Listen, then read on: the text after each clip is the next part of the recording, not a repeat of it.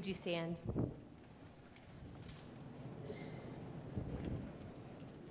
Would you pray with me? Lord, open our hearts and minds by the power of your Holy Spirit, that as the scriptures are read and your word proclaimed, we may hear with joy what you say to us today. Amen. In those days, a decree went out from Emperor Augustus that all the world should be registered. This was the first registration. It was taken while Quirinius was governor of Syria. All went from their own towns to be registered. Joseph also went from the town of Nazareth in Galilee to Judea, to the city of David called Bethlehem, because he was descended from the house and family of David. He went to be registered with Mary, to whom he was engaged, and who was expecting a child.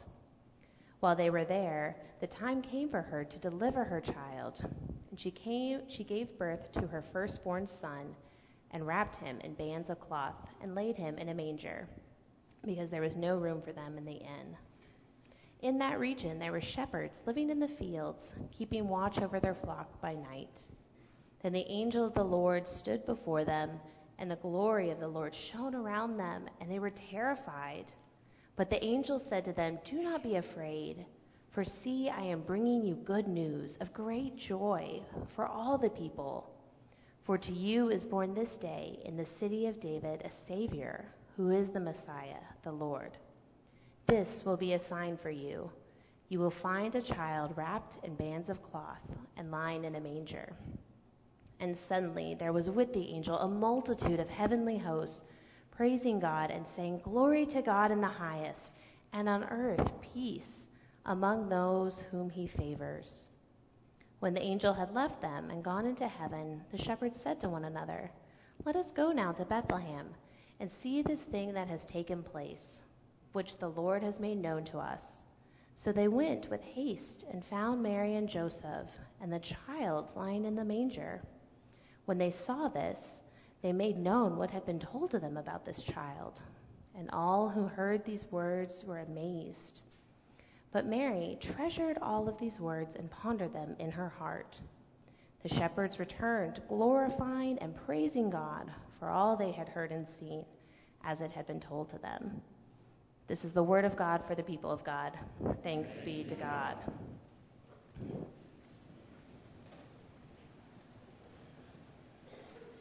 Would you pray with me? Gracious God, may the words of my mouth and the meditations of all of our hearts be acceptable in your sight, our rock and our Redeemer. Amen. I think most of us love a good plot twist. Whether it's a movie or a book we're reading, when a story takes an unexpected turn, it's exciting and riveting. Now, I don't just want to fill my sermon with spoilers, but there are some pretty well-known plot twists in movies that we're all pretty familiar with. While Star Wars Episode 7 just came out, the original Star Wars trilogy has one of the best plot twists in cinema history. When Luke Skywalker finds out that Darth Vader is his father, what a shock! The villain that he's been fighting against turns out to be his dad. And you can probably think of some of your own favorite stories in movies or books where an unexpected turn happens. And we like the surprise of it, or even when suspense is raised in a story, when there's a little bit more, it catches your breath a little bit more. Even Bible stories raise the suspense.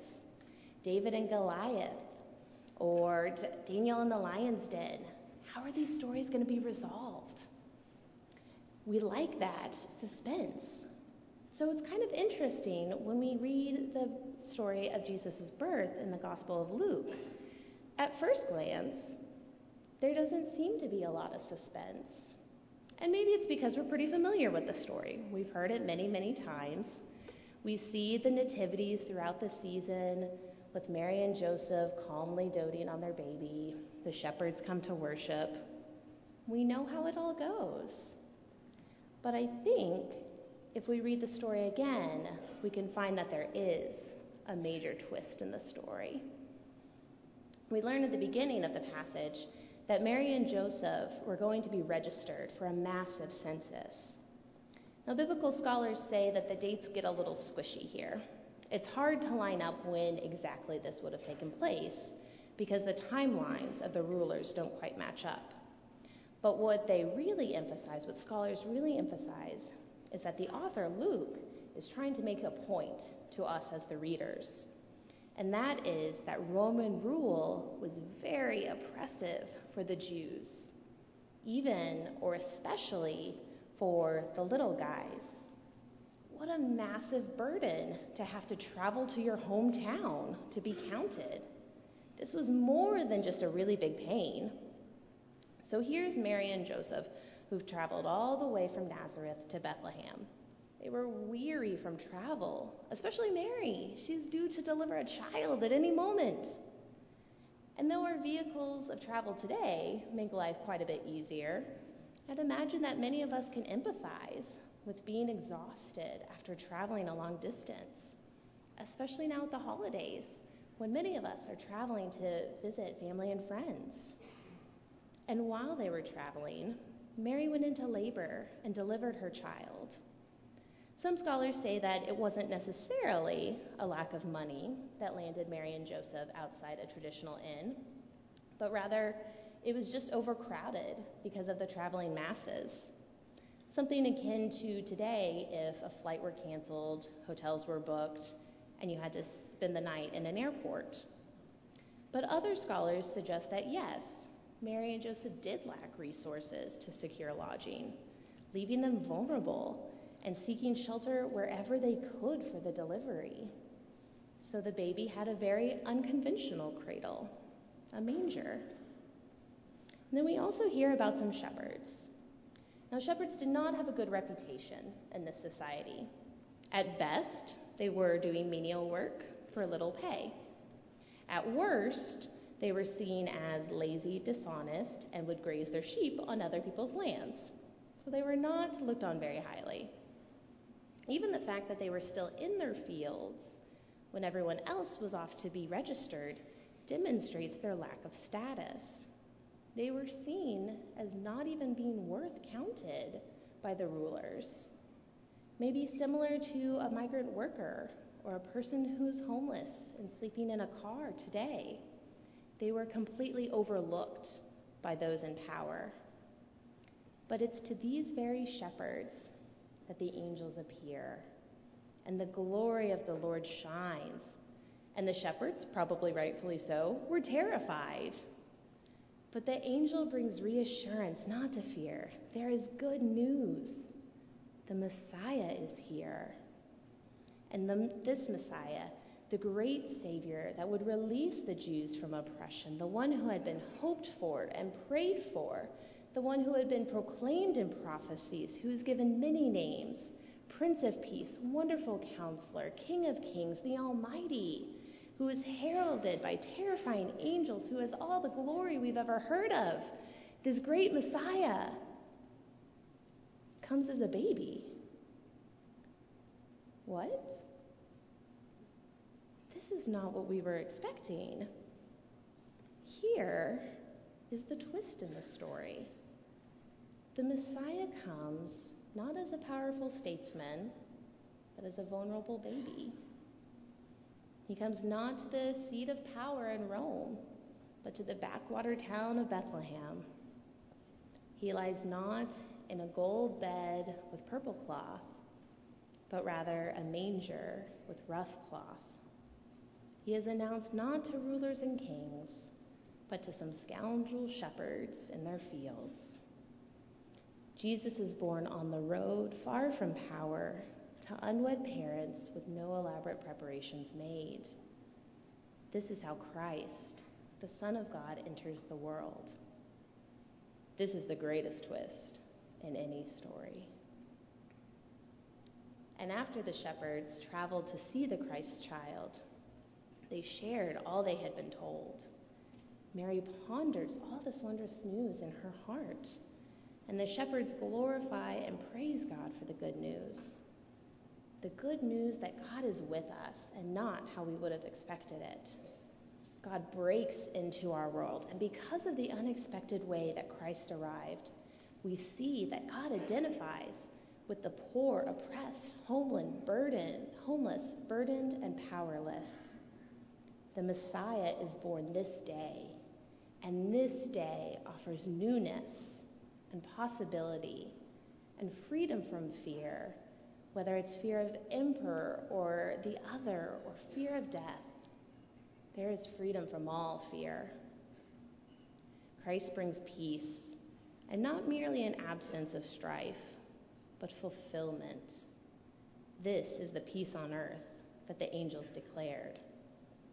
Christ has come, and God is with us in ways we never expected. And today still, God is with us in ways we do not expect. While some of us might prefer or want to see a marvelous spectacle, like what the shepherds saw with the angels, God often works in more subtle ways. God is the still, quiet strength that sustains us in the face of difficulty, that keeps us going. Whether it's illness or loss of job or other strife, God is the strength that keeps us going. God also shows up with groups that we might not first expect. Like the angels appeared to the unlikely shepherds, God continues to show up with those who are marginalized in our society today. And if we step out of our comfort zones, we can be part of God's work with people who are stigmatized in our world, like people who are homeless or refugees who are fleeing violence from their countries. The Christ child was first announced to those who were disenfranchised in their society. And part of our call today is to reach out to those who society overlooks. Jesus' life, and we see starting even with his birth, was full of twists and unexpectedness. So as those who follow Christ today, we are called to do that which society does not expect. To serve others, but not for recognition, but to share Christ's love. To give, but not for acclaim, but just to further the kingdom of God. To love someone who's not easy to love, because that's what Jesus would do. The Son of God came as a vulnerable baby to parents without power, quite unexpected. And it's our call to continue to surprise the world with how we share the love of God. I know I will continue to enjoy plot twists and unexpected turns in stories and movies. But I don't think any other plot twist can compare to the story of how our Savior arrives on earth. This little bitty baby, born in a barn in a backwater town, middle of nowhere, is the one that brings peace to earth. God is with us in unexpected ways. So let us continue to surprise the world as we share Christ's love. Let it be so now and always. Amen.